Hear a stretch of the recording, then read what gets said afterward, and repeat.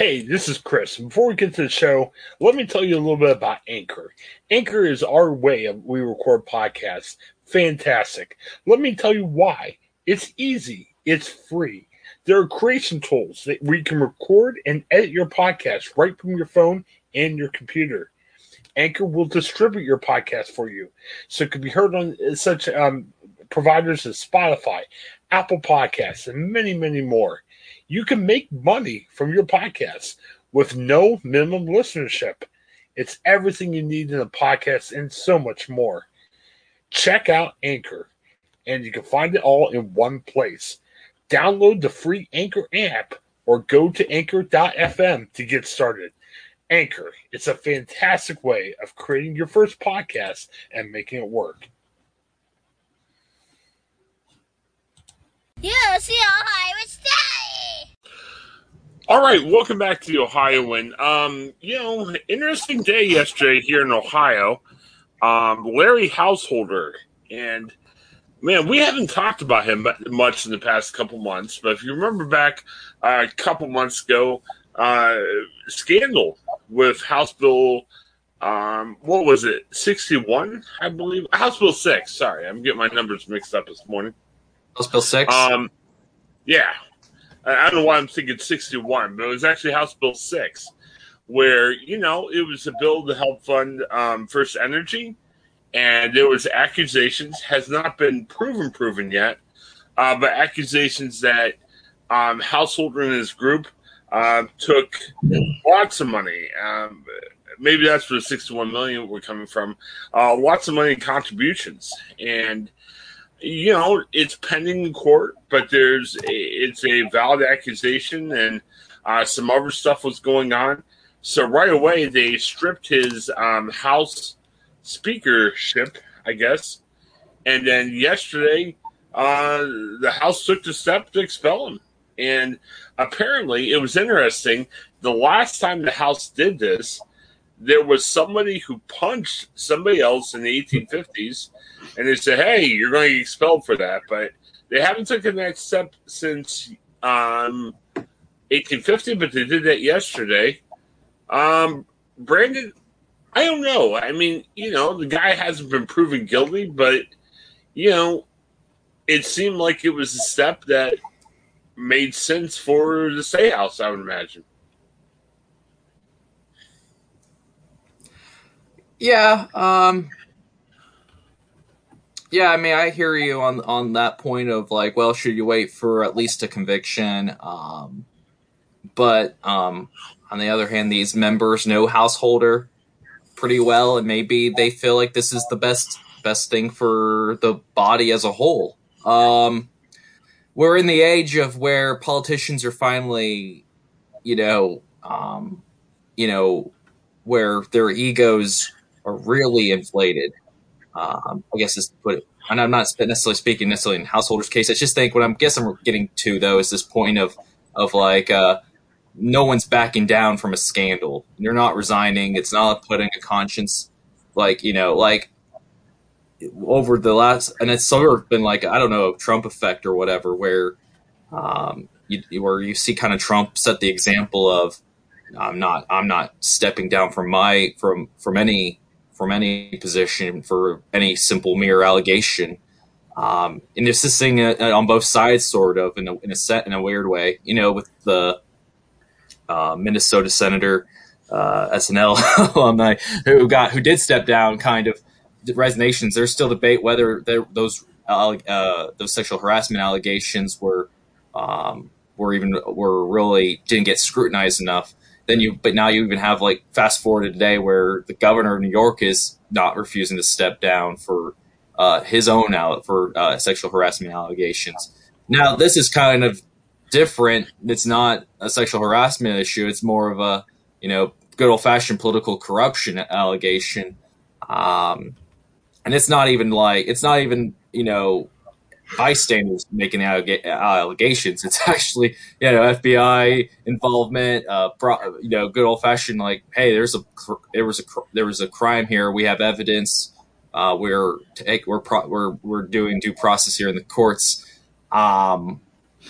So I think in that case, it's interesting. Like if a politician is in that kind of situation, like the fact that they might not have the conscience to say, I need to do what's best for my district and step down. But now, even then, we're having like, no, I'm staying. You have to force me out, kicking and screaming kind of situation. I think that's what's. I wonder if that's going to be for me. I guess that's my takeaway. Is that the precedent that we're going to be setting for years to come? Yeah, and I think one of the things that we saw recently in Washington was it was very partisan when they had now in Washington with former President Trump, there was a couple impeachment hearings. Um, I mean, it wasn't expulsion, but in essence, it was a similar type of thing when you say impeachment. I,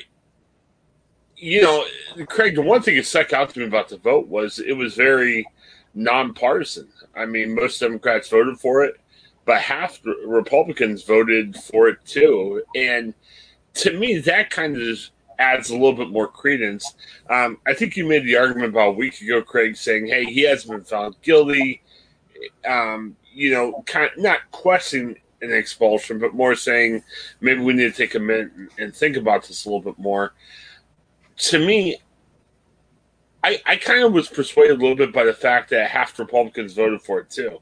I mean, if it was strictly down party lines, Democrats voted yes, Republicans voted no, I've had more questions. But the fact that a lot of Republicans said, yeah, he needs to get expelled, it kind of helped convince me a little bit more. What about you?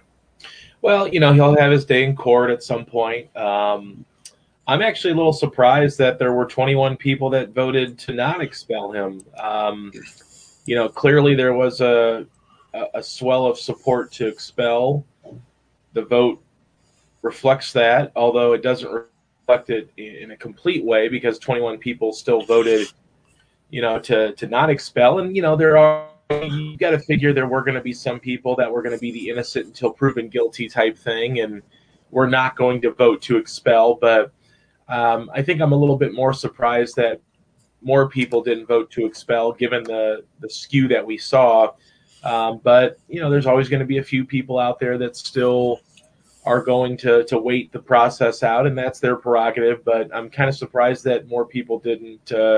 That this wasn't even a larger skew than it already was. Obviously, it was a large enough skew to have him expelled, but I'm a little surprised that some people were kind of hanging on. But then again, given the impeachment trial we had of the president, more recently, maybe it's not a surprise that more people are kind of hanging their hat on innocent until proven guilty, or they just don't simply want to expel. So that's kind of my takeaway from it, is just a little surprised by the fact that still are a lot of people out there that are supporting Larry Householder, as opposed to just saying the time is it's time to get rid of him.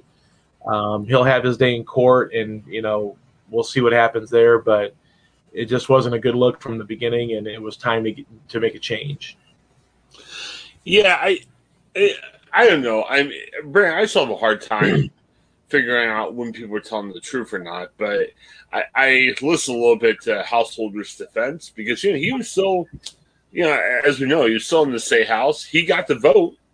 He voted no. He wanted to stay on as representative. But I thought it was interesting. He used a lot of just, the truth will set you free. Impeach me, don't expel me. I don't know. I don't think his defense was super convincing, they should say. Yeah. I mean, I just kind of do admire the bravo of just saying, make your case to say, to kind of just stand your ground in that sense. It's just kind of, that's what's so remarkable about it to me, I guess, a little bit. It's interesting about the role of the speaker position. My wife was attended like one of the state rep Zoom calls, just kind of to learn more about that, their perspective. And one of the interesting things about speakers, the Ohio House Speaker, is just that they wield an enormous amount of power in terms of especially like staffing. I think if you're let's say you're a Democrat senator, representative or whatnot in the House and in the Ohio House, excuse me, and you have a staffer, they are hired by the speaker and they can be fired by the speaker, and regardless of what that representative's desires are, so they wield an enormous amount of power. So I think it was appropriate. I think it was appropriate for the removal of him as speaker.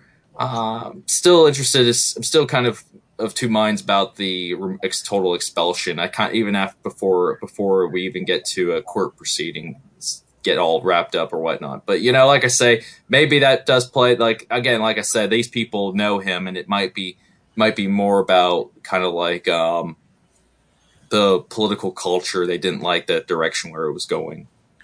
Yeah, he even sets a dress code for representatives and media. I heard a little grumbling from my side. I don't know if you guys knew this. He was saying, hey, if you're a man and you're a rep in your media, you're always wearing ties and suits when you go in for a session. And women, you wear dresses and hose, which I don't know. I mean, I'm sure if we were talking to me, he'd probably say, hey, we got to be formal. This is the Statehouse. But I definitely heard a lot of grumbling because they had a Sunday night session, and it was like weekend, and, it was still, nope, you got to wear this. So it was a pretty strict dress code. So, man, that's got to be something in your Statehouse where you can set the dress code for everybody. That's kind of wild. Thankfully, we don't have that dress code here. Believe me. It was I didn't even realize that, but I would. I don't know if there's kind of like a discrimination lawsuit of some kind waiting to be installed one day, but I have no idea. Maybe there's no law. I don't think that should be allowed. I mean, as long as you're dressed professionally in the Statehouse, that should be the thing. Trying to assert these gender norms or something. It's just like a little bit of yeah. that's just like, what are you doing? But yeah, I think his side is probably like, hey, this is a Statehouse. We got to keep it very hostile, kind of a hostile work environment. What is what you're trying to say? Well, but you can make the argument. And again, I'm not making the argument myself, but I can hear somebody making the argument saying, darn it, you're in the Statehouse. You got to be upstanding and professional. But then at the same time, like you said, hey, we're getting to be a little bit more of a casual society. And that doesn't mean tank tops, flip-flops, and shorts. But, maybe it shouldn't be as strict as suits and dresses and hose each time. You know what I mean? I mean, I guess it's a matter of opinion, but it's a weird move. Well, I mean, it's more like, I'm just saying, like, women definitely wear business suits and look very, very, very professional. Right. But I don't know. It's strange. I mean, when I was in management, I always felt weird about dress code. I kind of just say, hey, look professional, Don't embarrass the company. Don't come on in a swimsuit or something. I don't know. I mean, maybe I wasn't that strong for that. Yeah, Brandon walked in once in a swimsuit, and I finally had to say, no, Brandon, go home. No, but so, all right. Well, it'll be interesting to see what happens in the future with Larry Householder. We'll definitely talk when that case comes to trial. Just kind of a weird situation, and Brandon's right. Right now it used to be, hey, there's some concern of like maybe I wrote a love note to my secretary. I can't stay on. Now it's whatever happens. It's like, hey, try kick me out. I'm here. Get rid of me. Try it. And I kind of miss those days of, hey, I respect the office. I don't think I can go on like that. Now, you can't quit if someone's making up stuff about you, but it seemed like there's some pretty fair allegations against Householder, and I don't know. Or what if maybe if he just said, hey, I'm going to take some time off, maybe that would have been better for him. I don't know. But, it is what happened. He's no longer a rep, and we'll see what happens. And I'm sure there'll be some special election in the future to decide what to do with that seat. So his seat was over in the Newark, Coshocton, Zanesville area. So it'll be interesting to see who goes for it over there. Hey, before we end our segment, remember Chase Bank. If you're looking for a bank, even if you're not happy with your current bank, try Chase Bank. On our page here, just click on the link, set up an account, attach a direct deposit to it, and you will get $225. No better way of earning money, free money, and having good banking at the same time.